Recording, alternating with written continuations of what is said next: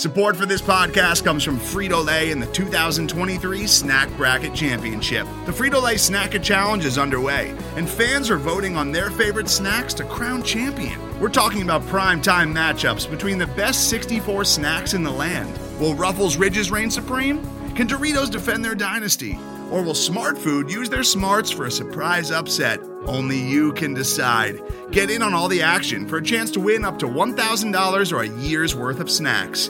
Let your snacks be heard. Just go to fritolaysnacket.sbnation.com to vote and enter for a chance to win. No purchase necessary. Sweepstakes ends April 3rd, 2023. Void where prohibited. Year's worth of snacks awarded in the form of 52 coupons, each good for one bag of chips. See official rules at fritolaysnacket.sbnation.com.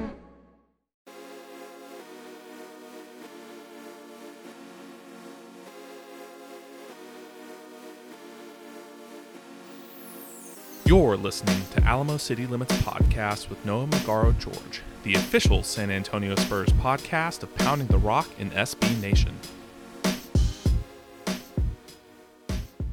What's going on, Spurs fans? Welcome back to Alamo City Limits, the official San Antonio Spurs podcast of SB Nation and Pounding the Rock.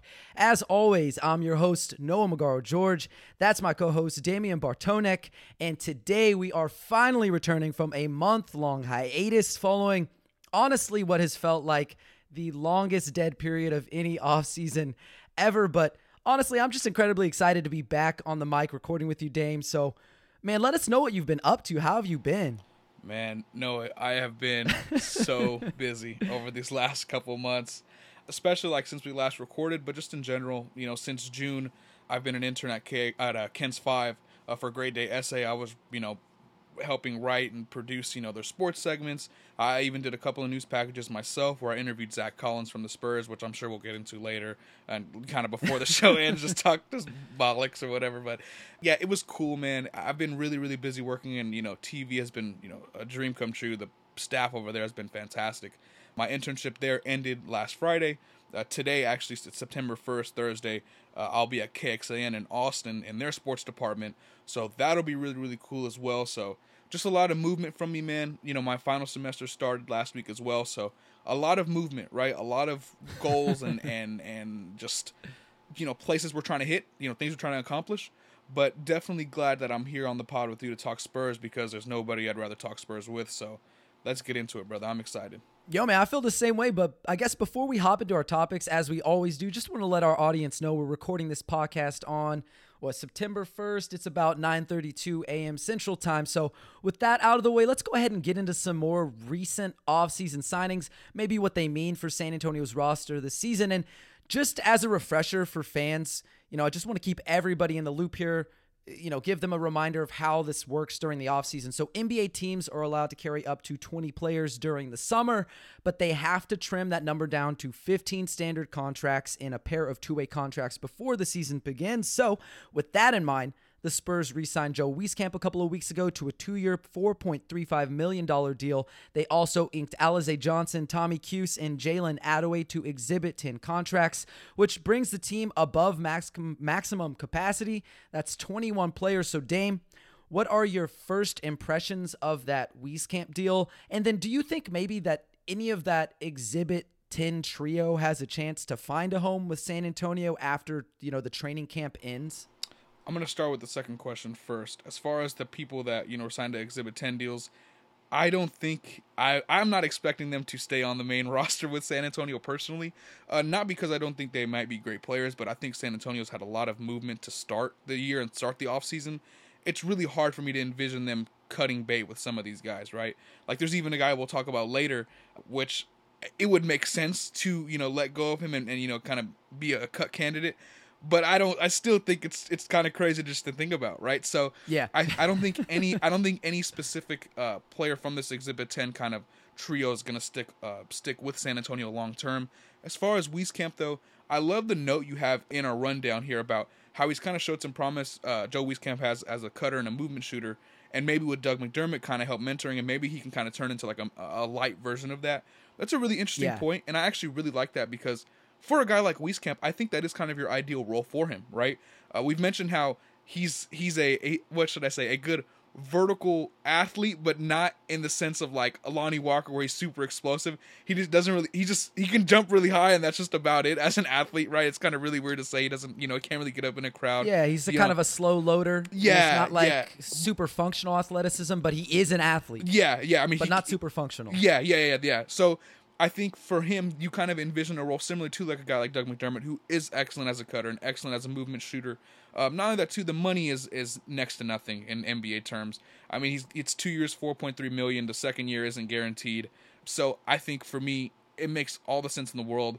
And for a team like San Antonio that's going to be evaluating young talent, why not keep him? You know what I mean? So exactly. I think for me, Noah, San Antonio's still trending in the right direction as we enter year one of the rebuild. And those are just my thoughts, but I would love to hear your thoughts as well. And I cannot wait to talk about some other players. So let's go. Yeah, I think I agree with you 100% on the Joe Wieskamp stuff. They took him 41st overall. He's a second-round pick. It's not like it's the biggest deal if they didn't keep him. But like you mentioned, just like continuing to evaluate a guy, see what he has. I mean, didn't have the most productive rookie season. I know at times our audience was like, hey, you're being a little bit hard on him. And probably, I mean, it's not like he was a guy who was expected to come in and make an instant impact. He was definitely a project player, a guy who was brought in to space the floor, be a good cutter, provide a release valve for drivers, for ball handlers. So we'll see what he can do in year two. I'm not like super high on him still, but there really is no loss in bringing him back. Like, you had nothing to lose, so why not? I think the other things we should hit on before we kind of move into the next topic is just those three guys they brought on Exhibit 10 contracts. It's not like any of them are phenomenal talents who are like can't miss talents. I mean, two of the three are undrafted. One of them was a second rounder from, I think, 5 years ago, and he hasn't really stuck around. We'll start with him. So Alize Johnson, 6'8", 212 pounds. He's a combo forward, 5 teams in 4 seasons, 72 career games to his name. Mostly a journeyman. Dame, I mean, we're not going to get too deep into any of these guys because I'm not really sure how important they're going to be in the long run, but do you have any impressions of him? Like, what are your thoughts of Alize Johnson? I don't really have too many. I think the interesting thing is, it's like you mentioned, it's going to sound disrespectful to use the term journeyman, but that's kind of been what he is at this stage, right? He's been in the NBA since 2018, 2019. He's only played 72 career games. I personally would be shocked if he was on the opening day roster personally. Doesn't really provide anything that San Antonio specifically needs. He is a slasher, which is good, but he doesn't shoot the three well. I don't know. I would be shocked. He's a 25% 3-point shooter. He's a combo forward, and the Spurs do need depth at the 4, but not with what he provides. Does that make sense? Yeah, no, absolutely. And when I think of Alize Johnson, I really just think of this like undersized bruiser. I know he's kind of listed as a combo forward. He splits his time between small forward, power forward, but really he's kind of like effectively with his skill set, a small ball center. And, he's a great rebounder. He's got a high motor, but I mean, to be honest, and this is meant as no disrespect, but the numbers sort of speak for themselves. 2.5 points per game, 3 rebounds per game for his career. Now that's in limited minutes, but he lives around the rim. And it's not like he's a Giannis around the rim or a Zion around the rim or even like a Jonas Valanciunas around the rim. Like, he's just a little above average around the rim. And I just don't know that he's going to bring, as you said, anything that the Spurs really need. Now, we'll go more in depth on him later when we kind of talk about who are the candidates to get the final cut, but we'll go ahead and move on to Tommy Cuse. Now, Dame, be 100% honest with me because I'll be honest with you. Yeah. Do you know who this is? I or have before no you idea saw who him this on this, is. did you? Yeah. So No. I was in the same boat when the signing was announced. I was like, who? So I did some research on him. We'll provide a few numbers, and then I'll try to get sort of your first reactions or thoughts on the numbers because we didn't really see a lot of him play, right? He played at St. Mary's, not a school that we typically watch a lot for basketball. I mean, Jocelyn Dale came out of there, but how much did he play for the Spurs, right? So, like, Cuse is a 6'2" point guard, 185 pounds. He was a 5-year player at St. Mary's, so he was a super senior last year. All-time record setter for games played there, 149 games played, but in his last season, 12.2 points per game, 3.7 assists per game, 49, 45, 81 shooting splits, all WCC first team, WCC sixth man of the year. And like, I watched a little bit of his tape. He's fine. Like, I think that's kind of the theme with a lot of these guys you're going to see on Exhibit 10 contracts is like, they're fine at a lot of things. They're just not excellent at anything. So when you hear those numbers, you kind of hear my small review. What are your thoughts on him? Like, is he a guy who even really has a chance to make the roster, or he's just another guy who might end up in the G League? Yeah, probably another guy that ends up in the G League. And an interesting thing from my point of view, kind of looking at his year-to-year numbers, you mentioned he's a fifth-year senior, or last year he was. 3-point shooting numbers were pretty mediocre up until his final year. He shot 34% from three, 32%, 27.5%, and then he balloons to 45%. He's probably somewhere in the middle of 34 and what would you say, 40%, 39%. He's probably not a great shooter. Obviously, came from a smaller conference, smaller school, so I get that 100%. But I just don't see it. And again, with the Spurs being in the position that they're in, right, with so many guards that they've added, this offseason, I don't really know where he would fit in, to make the opening day roster. So I would be shocked, Noah, if we saw Tommy on for game one. I definitely would be. I would be very surprised as well. And I think it's important context, right? Like, it's not like he was shooting 45% from three on like 5, 6, 7 attempts. It was 3.2 attempts per game, which is a little bit above like college average. So it's not like super high volume. The efficiency was really high, but you go ahead and look through his synergy numbers. Almost 80% of his 3-point makes came on catch and shoot, spot up attempts, just like stand still, stationary. It's not like he was a movement shooter or a guy coming off screens or shooting off the dribble. It was, hey, catch and shoot. He knocked him down. That's great. I just don't know that he has a ton of versatility. You look at the turnovers per game, 2.1 turnovers to 3.7 assists. It's not like he was turning the ball over a lot, but he wasn't really creating a ton for his teammates either. Congrats to Tommy for getting this opportunity. I hope he makes the most of it, but I'm not really sold on him. So we'll move on to the last guy, Jalen Adaway. Now, I did know Jalen Adaway, or, I don't know him personally, but I watched him a little bit at St. Bonaventure. 6'5", 210. I think you could call him like a combo guard, kind of a wing. He played some shooting guard, played some small forward, was a ball handler at times, but he was a standout at St. Bonaventure. He was there for 2 years, after 2 years with Miami, Ohio. Tremendous athlete, 42-inch vertical, really quick, a little bit stiff despite being like a pretty good athlete. But you look at his numbers, 12.2 points per game, 15.3 points per game, 5.9 rebounds per game, 47, 38, 83 shooting splits in his final go-round with the Bonnies while taking home All-Atlantic 10 first-team honors. He's another one of those guys that, like, the numbers are fine. He did play in a smaller conference. It's not like the 3-point, volume was very high. What are your feelings on him? Are you kind of in the same boat as Tommy Hughes? Yeah, I think kind of in the same boat with Alize Johnson too at his position respectively as well, because Adaway doesn't really provide anything that I think specifically the Spurs would be wowed over, or they really, desperately need that kind of isn't already on the roster. I do think the shooting, like you mentioned too, he did, I think it was a bump of 80, 3-point attempts from the year prior heading into last year. On 109 3-point attempts, he shot 37% from the field. But still, the volume, I think in general, a lot of these guys, they're fine players, like you mentioned, and according to my favorite saying, a jack of all trades, master of nothing, right? That's kind of what they all are. But that's not a bad thing, right? They're good, solid basketball players. But I think for the NBA level, and specifically the Spurs right now, none of them really offer anything that I think San Antonio would be just in love with and be willing to cut bait with other guys that they've clearly invested, more assets and more, time into. Yeah, I think that's the right mindset to have with these guys. And again, it's not that any of them are not good players. Alize Johnson has legitimate NBA experience. I didn't make the note here, but I do remember I wrote an article about him when he got signed. And one fun fact about him, if you want to have some optimism about Alize Johnson, is he's one of 34 players in the last 5 years with a 20-20 game. So 20 points, 20 rebounds.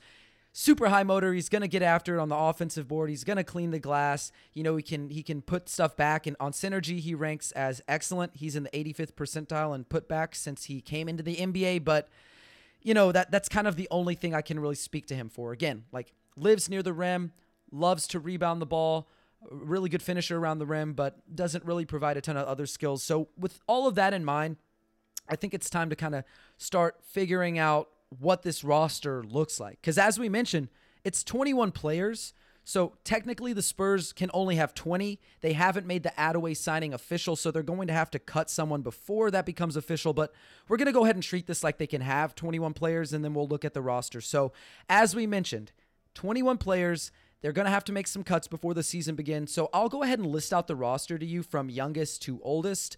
So we got Dominic Barlow, Jeremy Sohan, Malachi Branham, Blake Wesley, Josh Primo, Jordan Hall, Devin Vassell, Trey Jones, Romeo Langford, Keldon Johnson, Joe Wieskamp, Jalen Attaway, Isaiah Roby, Tommy Cuse, Zach Collins, Alize Johnson, Keita Bates-Diop, Jakob Poeltl, Josh Richardson, Doug McDermott, and finally Gorgie Jing, who comes in at 33 years old. So given that information, who are your 4 candidates to get the boot from Pop in the front office before the season starts? And I listed some guys in the notes, but you can go with whoever you want.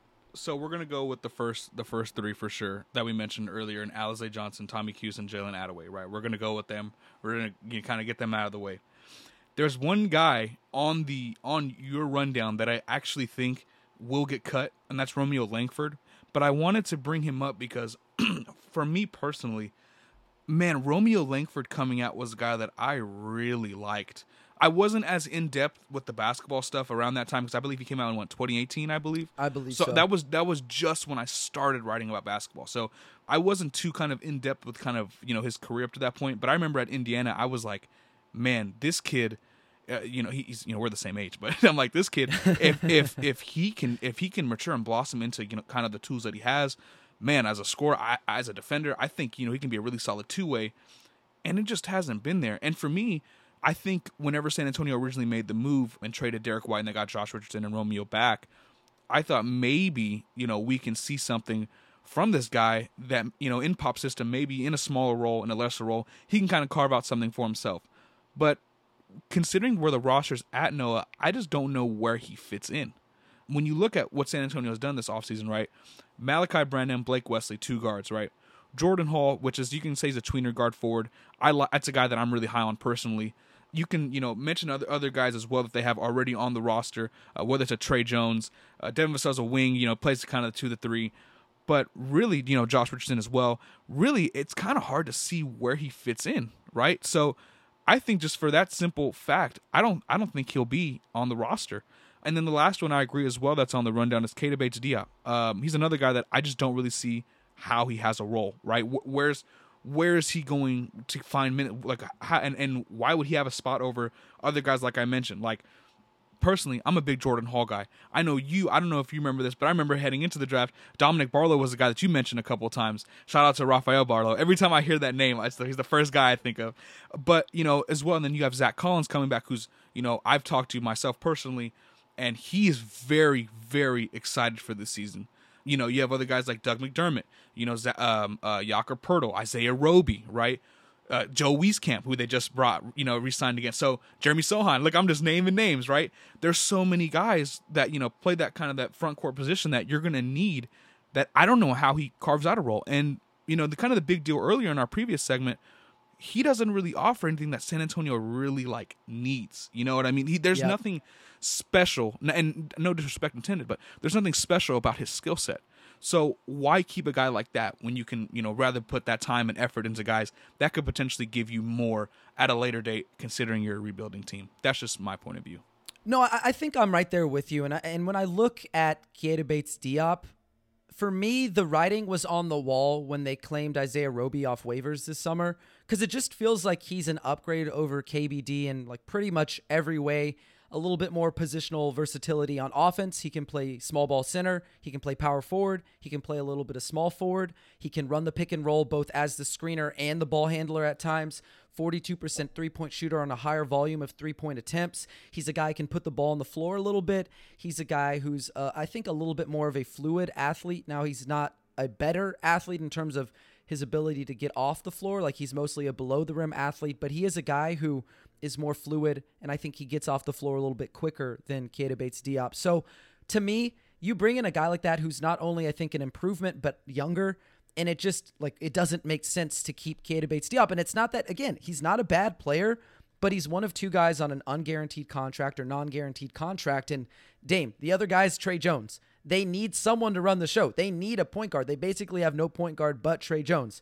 They're not letting go of Trey Jones. So if you only have 2 guys who are on non-guaranteed contracts and you're going to keep one of them, it's going to be Trey Jones. And the last thing I can say about KBD, he's going to be 27 years old in the next couple of months. He'll be the 5th oldest player on this roster. And honestly, again, no disrespect, but without a lot of upside to tap into, does San Antonio invest minutes into a role player? Like, I just don't see it. I don't see it. And so for me, I think they'll probably let him go. He'll probably latch on with the team. I think he's good enough to be a rotational player, into the bench player. But for San Antonio and all these players who you mentioned, you named a ton of them, there just really isn't a lot of room for KBD. So I think that's my first guy. And we'll move on to the other guys real quick, because I know you mentioned, I think it's the other guys, the Exhibit 10 guys. I mean, Alize Johnson, same boat as KBD, 27 years old. You've got Keldon, Sohan, McDermott, Richardson, Wieskamp, Roby. Like, where does he earn minutes? Excellent rebounder, great cutter, high motor, but undersized tweener. I just think it makes sense for really, and I'll lump all the Exhibit 10 guys into the same boat here. The number one thing with Exhibit 10 contracts is you can convert them into two ways. Well, they already have Dominic Barlow and Jordan Hall on two ways. So that's not going to happen. They're not going to convert any of these guys into two ways. You can only have two ways. So the other thing it provides you if you waive them before the training camp ends is you have their G League rights. And I'm looking at every single one of these guys. To me, they're all useful G League players. Like if Malachi Branham or Blake Wesley or even Josh Primo spend time in the G League, these are good role players to have around youngsters to help them develop in Austin. So for me, I think that's the number one reason that all of these guys are kind of lumped together. I mean, Alize Johnson, 27 years old. Tommy Cuse, he's going to be 25 years old. Attaway, he just turned 24 years old. So they're going to be older. I mean, like, these are older rookies and an experienced guy who probably doesn't belong inside of an NBA rotation. So those are my 4 guys. Now, I do think it's interesting with Romeo Langford. I love him. I really love Romeo Langford. I have League Pass, so I watched quite a bit of Boston Celtics basketball before the trade happened. I was not really that excited for Josh Richardson. I thought he was a little disappointing with the Celtics, but I was hyped for Romeo Langford. I mean, you look at what he was able to do. He didn't really earn minutes with Brad Stevens. He never really figured things out with that Celtics team, but with Ime Udoka, he had broken into the rotation as this really gritty defender. And you look at his lifetime defensive field goal percentage, 37.7% defensive field goal percentage lifetime since he entered the NBA, defending 438 shots as the primary defender. Dame, that number is just a hair under what Draymond Green, Robert Williams III, and Matisse Thybulle posted this season. All of them were all defense. Now, I'm not saying, he's going to be a perennial all defense guy, but a lot of positional versatility. He's added weight. He moves really well. He's got a lot of functional strength. He's a smart defender. He's got long arms. He's able to come up with deflection, steals, blocks. He just feels like a guy who needs an opportunity. But as we mentioned, the Spurs crowded backcourt. Even if you want to list him as a wing, they're still kind of crowded there. Where does he earn minutes? So I could see them waiving him, but just in my personal bias, I would love to see him stay with San Antonio and maybe get a fair shake, but I think you're right. He may end up being the guy if it's not KBD. Who knows? Because KBD did play a lot last season. Pop may like him. So yeah, it may be Romeo Langford kind of like the odd man out, which would make me sad, but I definitely understand it. Dude, he played 4 games. He didn't play more than 16 minutes in any of those games. It doesn't seem like Pop was that keen on getting him involved. Yeah, and piggybacking off both your points on Romeo and KBD, I think the thing that they both have going for them is they do fit the Spurs mold, I feel personally, especially a guy like Romeo Langford, especially on the defensive end of the floor, effort. I think he really does fit what Pop would like, but I think the overall theme of this portion of the show, as we've mentioned, where is he going to find these minutes, right? Where are they coming from? And I think San Antonio has much more assets and time invested in other guys, or they want to do that in other guys. I think, Noah, a quick question for you. Do you think the writing on the wall for him would have been when the San Antonio Spurs drafted, 2 guards in the draft? Do you think that was kind of the beginning of the end for him? Do you think, kind of looking back at that, maybe that was already an early sign that he probably wasn't going to have a home here? Yeah, I think initially I was like, yeah, that's the writing on the wall for Lonnie. Lonnie's gone. And, of course, we saw him sign with the Lakers, but it's easy to forget because he didn't play a lot, but Romeo Langford is sort of like a guard, forward, like a wing for all intents and purposes. And if you're drafting 2 more guards, where does he find minutes? And even if Malachi Branham and Blake Wesley both spend time or even a lot of time with the Austin Spurs, which I'm not really sure they will, but if they do, he still has to fight off Josh Primo, Devin Vassell, Trey Jones, Keldon Johnson, Joe Wieskamp, Josh Richardson, Doug McDermott for minutes. I mean, I like him, but with those guys already having been here longer and them having like a proven track record that Pop wants to play them, how does Romeo Langford prove that I deserve minutes? Because the Spurs didn't draft him, right? He's a lottery pick, but they didn't draft him. Most of the names that we just talked about or that we mentioned, they were either A, drafted pretty high by the Spurs, in the lottery, or they've already received a lot of minutes as developmental projects, or 2, the Spurs spent money on them in the offseason as a free agent. So why would Romeo Langford get any minutes over them? So that's kind of my feeling. Yeah, I'm the same way with you, man. And I think if you're done, we can talk about some other news that we haven't hit on. It's been so long since we recorded a pod, and it's so funny. It's so funny because this already happened, and we've already processed it and digested it, and it's in the back of our heads. But the Spurs had some other significant news emerge over the last month. So we're going to start with the bad and end with the good. So legendary shooting guru and longtime assistant Chip England departed the organization for a new gig with the Oklahoma City Thunder after 17 seasons on the sideline with Greg Popovich. Ooh. 17 years, Noah. Just imagine this. When you were 17 years old, imagine that. You know what I mean? You're a 17-year-old kid. When I was 17, I was a junior in high school. I swore I was the coolest kid ever. I'm looking back, I'm like, God, I was so lame. But that's such a long time, right? So what does that mean for the Spurs now that they're losing the guy that everyone, even when they drafted Sohan, you were like, it's all good, they got Chip England. That was the secret weapon. Now that they're losing that, Noah, what does that mean for the Spurs, man? I got to know. I don't know. I mean, there's so many ways you can look at it, but I think first and foremost, he has this proven track record of player development, and there's a reason he was one of the highest paid assistant coaches in the league for probably the last decade. So for me, losing him to what kind of sounded like they didn't really want to meet his salary demands, he wanted a pay raise or he at least wanted to be in the same ballpark where he was, they just decided, I think we can let him go. We're not going to pay you that much, is at least what it sounded like to me from the Woj article that was written.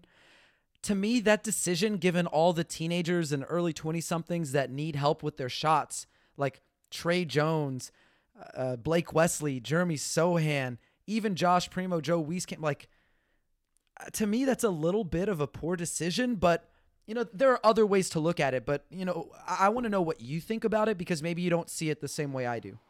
No, I definitely see it that way. So here's the thing. Everyone has talked about the Spurs developmental team, whether that's in Austin, whether that's with their coaching staff, whatever the case may be. And we can go down the list of all the guys the Spurs have had, on their staff at one point, right? It's amazing at all levels, right?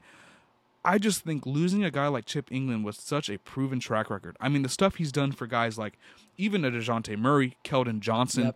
Yep. Dude, people forget Keldon Johnson. I mean, really, truthfully, when you talk about someone that was really struggling with his shot and everyone thought, hey, at the NBA, we don't know how that's going to project, what's going to happen. Man, he just hit the ground running after shooting 33% on, under 3 attempts in 2020, his second year. He shoots, what is he shooting? Almost 40% on over 5 attempts a game. That is insane improvement in just a short period of time. So I think keeping a guy like Chip England with a proven track record, that's really important for the development of your young guys, especially as you're rebuilding, because that's where the Spurs are going to be at. They're going to be, high draft picks. They're going to be drafting really young players, and they're going to be developing all of these guys over the next, 4, 5, 6 years. You would think you would want to keep everyone that's already proven themselves and continues to prove themselves, right? The Patriots didn't fire Bill Belichick, right? You don't get rid of greatness. And not to say, Chip England is Bill Belichick, but if he ain't Bill Belichick, he's damn sure Josh McDaniels. He's someone in that tier. He's right there. Absolutely. He's just as important. So I think it was a really shocking move, and I feel from a personnel standpoint, a developmental standpoint, I hope this doesn't really bite them because they're going to need all of whomever the shooting coach is going to be.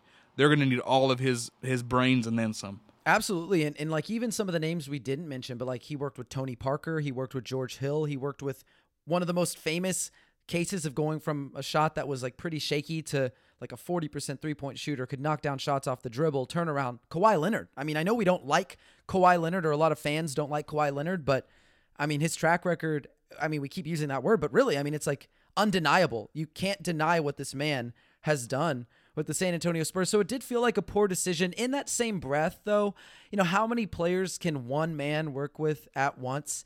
And like, for all his greatness, and he is, I think, you know, unquestionably probably the greatest shooting coach of our lifetime, there are definitely some players who just, whether it's biomechanically or mentally, they never really have the aptitude to develop a reliable jumper. And, you know, I think we can kind of see it as a cop-out at times that, oh, well, you know, Jeremy Sohan can't shoot. Oh, we'll just send him to Chip England. Because there are players who just like never develop jumpers with San Antonio. I mean, like Kyle Anderson, he didn't learn how to shoot the basketball, and he really is not a great shooter now, but he didn't really learn how to shoot the basketball reliably until he left the Spurs. DeJuan Blair never learned how to shoot the basketball. It's not like Timmy was dropping threes left and right?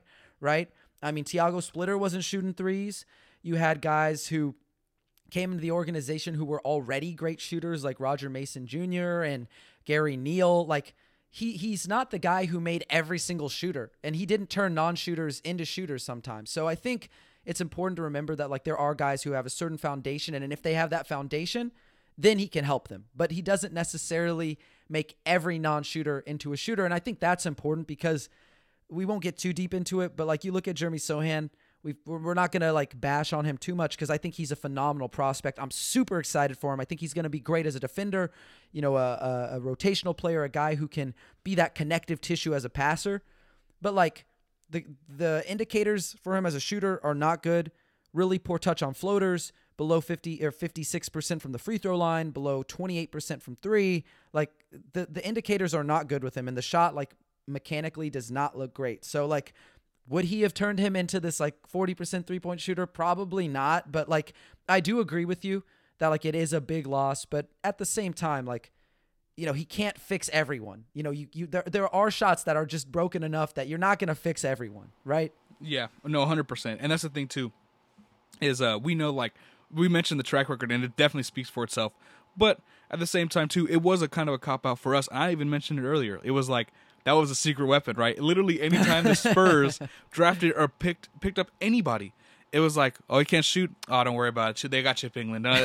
They'll figure it out. But no, and I think it's really interesting because, you know, great organizations typically, you know, they kind of set the standard, and, you know, people pick and choose from all of those. I mean, and it's across all sports, right?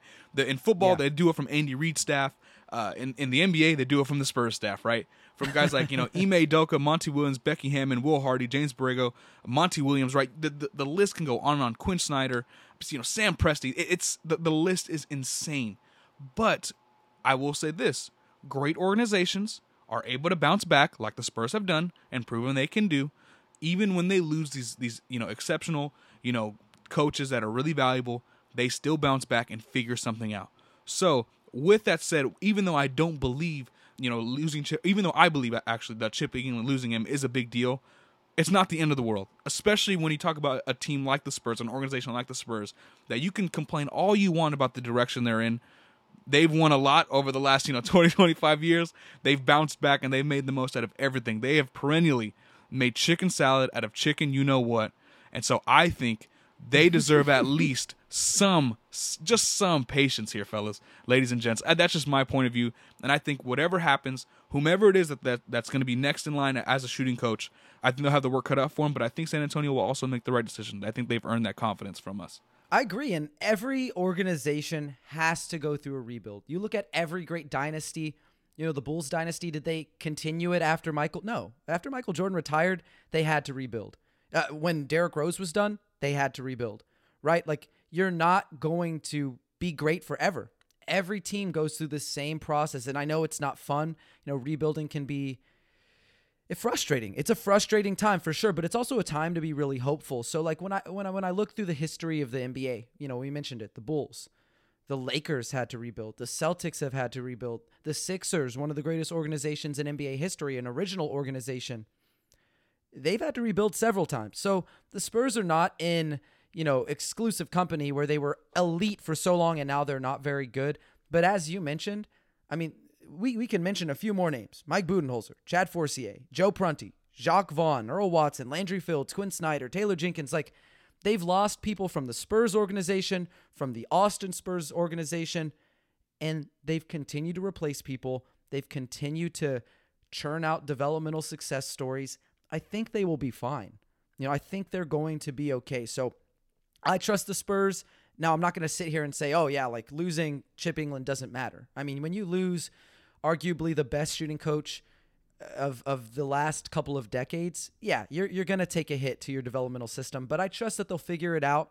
It's not going to be the end of the world, but, it is a hit. So it'll be interesting to see kind of who steps up in that role. And I also think it'll be interesting to see, like, do they keep Doug McDermott around a little bit longer to kind of teach Devin Vassell, Joe Wieskamp, the tricks of the trade. That'll be interesting to track. But, I think we should move on to a more positive note, right? We've spent a lot of time kind of talking about something that's maybe not the most fun, but Manu Ginobili, one of the greatest Spurs of all time, undeniable. We know him. We love him. Argentinian legend.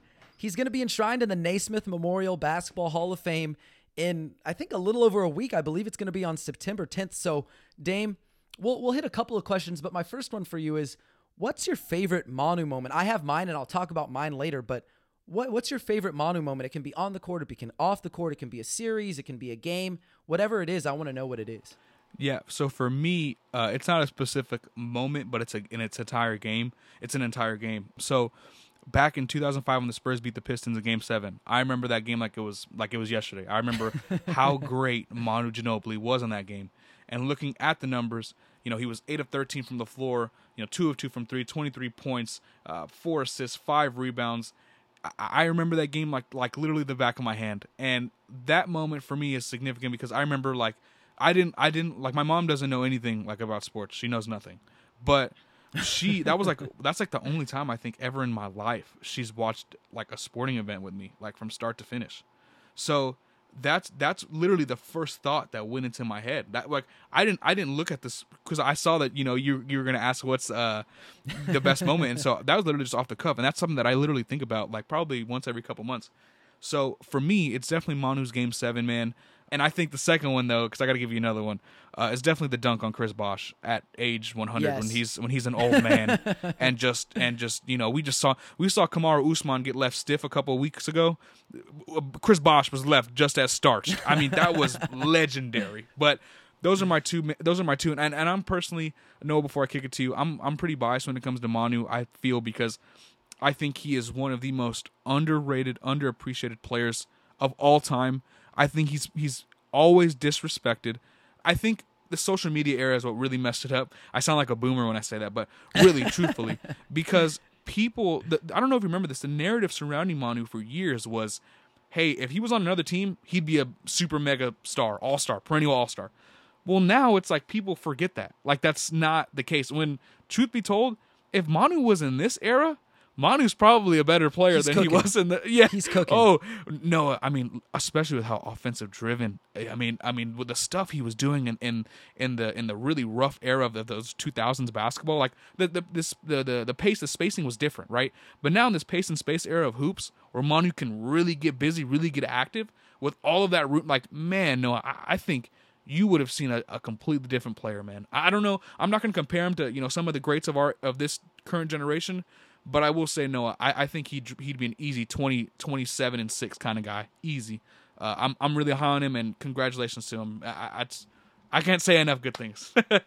Yeah, talk your talk, man. I really agree with you there because it's easy to forget that, as you mentioned, people will be like, oh, well, he was on the bench he only won 6th Man of the Year once, 13 points per game. Who cares about 2-time All-Star? That's it.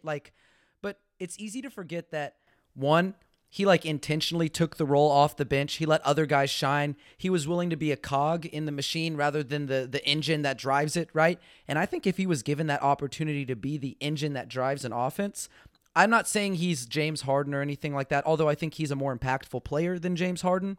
Not necessarily a greater player all time, but more impactful than he was on winning. I think that you would see similar numbers like you mentioned. He's going out there, 25 points, 24 points, 5 rebounds, 6-7 assists. He's a guy who I could see being a real star in today's league. And I think he could have been a star in his era as well, like a real superstar if he was given that opportunity. But because he was so selfless, he wanted to be a part of something greater. He wanted to build a dynasty. He wanted to be a team player. He sacrificed, and, the Spurs benefited. They got 4 championships while he was here. So, I love Manu, and I'll kick it to my favorite moment. I think for me, I was 10, almost 10, 9 or 10 at the time. And for me, every year, Dame, I was obsessed with the All-Star game. I was like, oh, I got to go on NBA.com. You would go in, you could vote once a day. I'd go in, I'd vote Manu, Tony, Timmy, Bruce Bowen, Robert Oyer, Michael Finley. I'd be in there every single day. I'd get my 1 vote a day. Sometimes I'd get on my mom's work computer and I'd be like, I'm also going to vote here. Every vote counts. And so I was like, yo, Manu's good. Like, this is, and 2005 was really like his breakout year. He was coming off of that 2004 Athens, a gold medal, where he proved that the U.S. team was like not invincible, right? Like, he knocked them out. Like, it wasn't the greatest U.S. team ever, but he had knocked them out. So for me, I was like, yo, this guy's a star. Like, I feel it. Like, I can see it. He started the season off a couple 20 pieces here and there, but it was the game. It was a few weeks before the All-Star break in 2005. They're playing the Phoenix Suns, and this is in the middle of their like real rivalry with the Suns, right? He comes out, drops 48 points, 5 rebounds, 6 assists in an overtime win against the Suns. And I was like, oh my God, this is his coming out party. This is that dude. This is that dude. Like, he's going to be an all-star this year. He outshined Tim Duncan, Tony Parker, Steve Nash, Sean Marion, Amari Stoudemire, and Joe Johnson all on the same court. And I was like, this is that guy. He's that guy. And so for me, I think I'll never forget that, because that was really the moment that I was like, oh yeah, he's not just a guy who occasionally will give you 20, he's going to average like 8 or 9 points off the bench. This is a guy who's like a star. This is a real star. And he ended up being an all-star that season for the first time in his career. So for me, that'll always really stick with me, because I used to stay up, for every single game. I wanted to catch every game, and that was the game that really stuck with me. But I love your moment too, because I think that's really like more important in like the history of the Spurs organization. But for me, this is the game that always just sticks out to me when I think of Manu. Yeah, I think for me too, speaking back on that, specifically the 2004 gold medal, I'm not here to like, weigh, rings and accomplishments. But I will say, I say that because I'm going to say this. That gold medal holds a lot of weight in the world of basketball for those that know hoops personally. And I'm not saying all the X's and O's. I'm just saying in general, if you're someone that says, I know basketball, you have to respect that 2004 gold medal, because that holds weight, Noah. That honestly holds more weight than some NBA championships from my perspective, if we're keeping it a stack. I mean, that is an accomplishment, a feat in itself that I don't know, Noah, if maybe Luka Doncic can maybe do that. I don't know. I don't know who with that level of talent on Team USA versus that Argentinian team. I don't know who's going to be the guy that could replicate something like that. But oh my goodness, man. I think Manu Ginobili is a guy that for me, he's just special. I mean, and watching him play, people say, before his time for many players. I think he's a guy that transcends any era, and he could be before his time in any era, because he was that special, that transcendent. And for me as well, lastly, before I can just go on and on, because I just love his style of play. Everyone knows my favorite style of play, Noah, is pound the ball out of the pavement, put the orange thing in the orange thing, all the flash, all the sizzle. There's a difference in steaks throughout life, right? You can go to Texas Roadhouse and get a steak, or you can go to a Japanese place and go get the A5 joint Wagyu, right? Manu Ginobili, no matter what the situation was, he was A5 Wagyu, whatever, no matter what role, what age, doesn't matter what you required, where he was at in life, he gave you the most, and he embodied what the city of San Antonio was. So I am excited to watch that whole awesome introduction. I'm excited to watch everything and celebrate what was a fantastic player and gave you and I many memories throughout our life. I am very grateful, and I hope to one day interview him, because he's an interesting person as well. Absolutely. And talking about, being enshrined, Tim Duncan is, and I thought this was actually a little bit surprising, but he's going to be his presenter at his enshrinement ceremony. So like, what are your thoughts on that? I mean, it's not like the biggest, this is sort of like the fluffiest we'll get in terms of our content, but like, does it strike you as odd that that's the guy who's introducing him, and like, what do you expect him to say? Because he's a quiet guy. Like, what is going to happen up there? I think that what you're going to see is a very emotional side that we only like very few people understand. And what I mean by that is this. So I'm an emotional person personally, right? Not like emotional in the sense of like, oh, I cry a lot, but I'm very open and just direct with my feelings, and I have no problem letting you know what it is and what it isn't. I think Tim is probably the same way, but you just don't see it because he's very introverted, right? So I think that's what we're going to see, man. I think we're going to see a side of him that we haven't seen. I think we might see a couple tears, man, to be honest. That's what I think we're going to see, and I'm really excited. I'm here for it, bro. I'm definitely here for it. Yeah, I'm kind of excited to see it too, because I remember at Manu's jersey retirement with the Spurs, that ceremony that they did at the AT&T Center, when Tim got up, I was like, oh yeah, he's only going to probably say like a couple of words, but he told like quite a few stories, and he really went on and on about Manu, really like lauded over him and was glowing when he was talking about him. So I kind of expect something along those lines, and I'm just excited to see, Manu get his props, because I know for years on social media, you've seen people be like, oh yeah, he's not a Hall of Famer, or oh, he's not this, but I think it's easy to forget.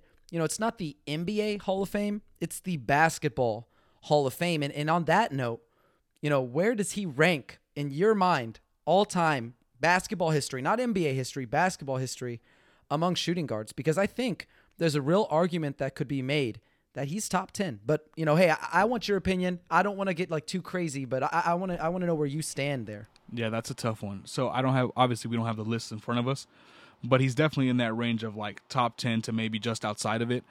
And I think the whole holding the NBA stuff against him or whatever, it just doesn't make sense, man. It just comes off like a novice take. Like, you know what I mean? Like across all sports, like not every great athlete, great player has every possible accomplishment. My favorite athlete of all time, Conor McGregor, never defended the titles once. He's the double champ. You know what it is when you see him. Manu Ginobili, gold medal, multiple champion. Arguably could have been the finals MVP in 2007 or in 2005. Absolutely. I mean, call a spade, right? So, I mean, when you know, man, and you watch, that means nothing. But for me, Noah, back to the topic, I think top 10, if not just right outside, but one heck of a player, and someone that I know in the city of San Antonio will be an icon forever. They're going to, if they haven't already, they're going to be naming food plates after him. They're going to be naming all kinds of stuff after Manu, and rightfully so. Yeah, he feels like one of those guys that, San Antonio doesn't really like have statues outside the AT&T Center or anything like that, but it feels like if there was ever a statue to be made, it's got to be the big three. Manu, Tony, Timmy. I mean, that's iconic. I know that sometimes they kind of get like discounted and sort of forgotten when we talk about like big threes, but winning his big three in the playoffs, winning his big three in the regular season. And like Manu was an instrumental part of that. And so when I look at his career, I think, top 10, is he better than Michael Jordan? No one was probably better than Michael Jordan. Is he better than Kobe? No. But when you start going down the list, like, Dwayne Wade, Allen Iverson, James Harden, Clyde Drexler, George Gervin, if you want to call him a shooting guard, Reggie Miller, like Ray Allen, once you start moving into that territory, like the Vince Carters, he absolutely belongs there. He absolutely does. I mean, he was not only a guy who was, as we mentioned, willing to just put his own ego aside, put his career aside, and just say, hey, like, I want to be in San Antonio. I want to win championships. I want to do this the right way. But he's also a guy who players in this era, they know who he is because not just the flashiness, but the creativeness, right? Like the creativity as a passer, the creativity as a ball handler. He was hitting the sham god. He was going behind the back. He had the Euro step that everyone now has in their bag. Like when he was in the NBA, only a couple of players had that in their bag. Now everyone does pretty much. That's him.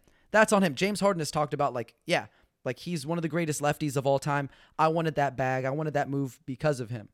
Like you think about other things that he's able to do too, like on the defensive end, he was an incredible defender, something that often gets overlooked when we talk about Manu. Came up with a ton of steals, a ton of deflections, really good with ball pressure, really good in pick and roll defense, fought over screens, gave 110% high motor. Like when you think of a winning player, it's Manu Ginobili. Like there really isn't anything else you can say about him that isn't good. I mean, from on the court to off the court, he's like the total package. Like he's a great dude, a great player. So really excited for him to get enshrined. I'm hoping to watch that ceremony and enjoy that. And he's just going to get his dues, and he's absolutely deserves it. First ballot Hall of Famer. He headlines this class, and just really proud of of what he's been able to do representing San Antonio, which is a city that obviously means a lot to you and me and obviously every Spurs fan. Yeah, I think closing it on for me, I think from now on, man, I mean, it's just really simple. Like, anytime someone asks, like, who's the greatest six man ever, like, once I hear, like, the word, like, it's probably, maybe, I'm like, I just stop listening. Because, like, and it's not even from a biased perspective. Like, if someone asked me right now, who's the best quarterback in the NFL, I'd be like, oh, Patrick Mahomes, oh, Aaron Rodgers, right? Like, no questions. There is no debate or question on who the greatest six man is. Like, you're just only saying that to be different. Like, call a spade, right? Like, if you watched him, you can't sit here and tell me, like, with a straight face, in his role, there's been someone better than him. I can't see it. He did it on both ends. He did everything. I don't get it. Clutch. No matter what.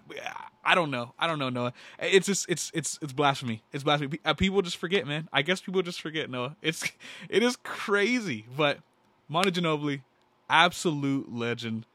Congratulations, brother. Hopefully you can come on the pod one day. Man. That would be something. Hey, but this was fun, man. We definitely got to come back and do this. Definitely we'll do it much more consistently as well, for sure.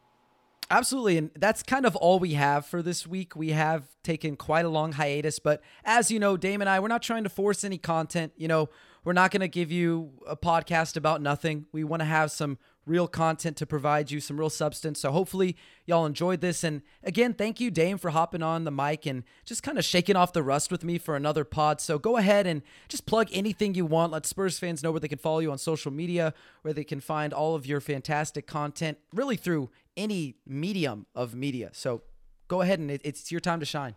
Yeah, man. Thanks for having me, bro. It's always fun to chat it up, man. Chop it up about the Spurs. Especially with you, bro. You're my guy. So y'all can go ahead and follow me on Twitter at @Bartonek. That's at DABARTONEK. Just look at my pinned tweet. I interviewed Zach Collins about 3 weeks ago. Talked to him a little bit about the season. Really, really short, just like a 4-minute video. But yeah, just continue to do that. Show me some more love. I've been showing love back, and I just really appreciate all of you. So thank you, everyone, for tuning in. Thank you, SB Nation, Pounding the Rock, for the platform. You know it's all love. And yeah, Noah, thanks again, brother. Of course, and honestly, like if you have not checked out Dame's stuff that he did while he was interning at Great Day SA, like do it right now. I mean, he put together some really great packages. You could see, like, it started off, the baseline was already good when he began, but by the time he reached that Zach Collins package, I mean, that was the cream of the crop stuff. So really check that stuff out. It's really good. Hopefully we'll both get back to writing more consistently, doing the podcast thing more consistently. You can find me at @N_Magaro, Magaro on Twitter.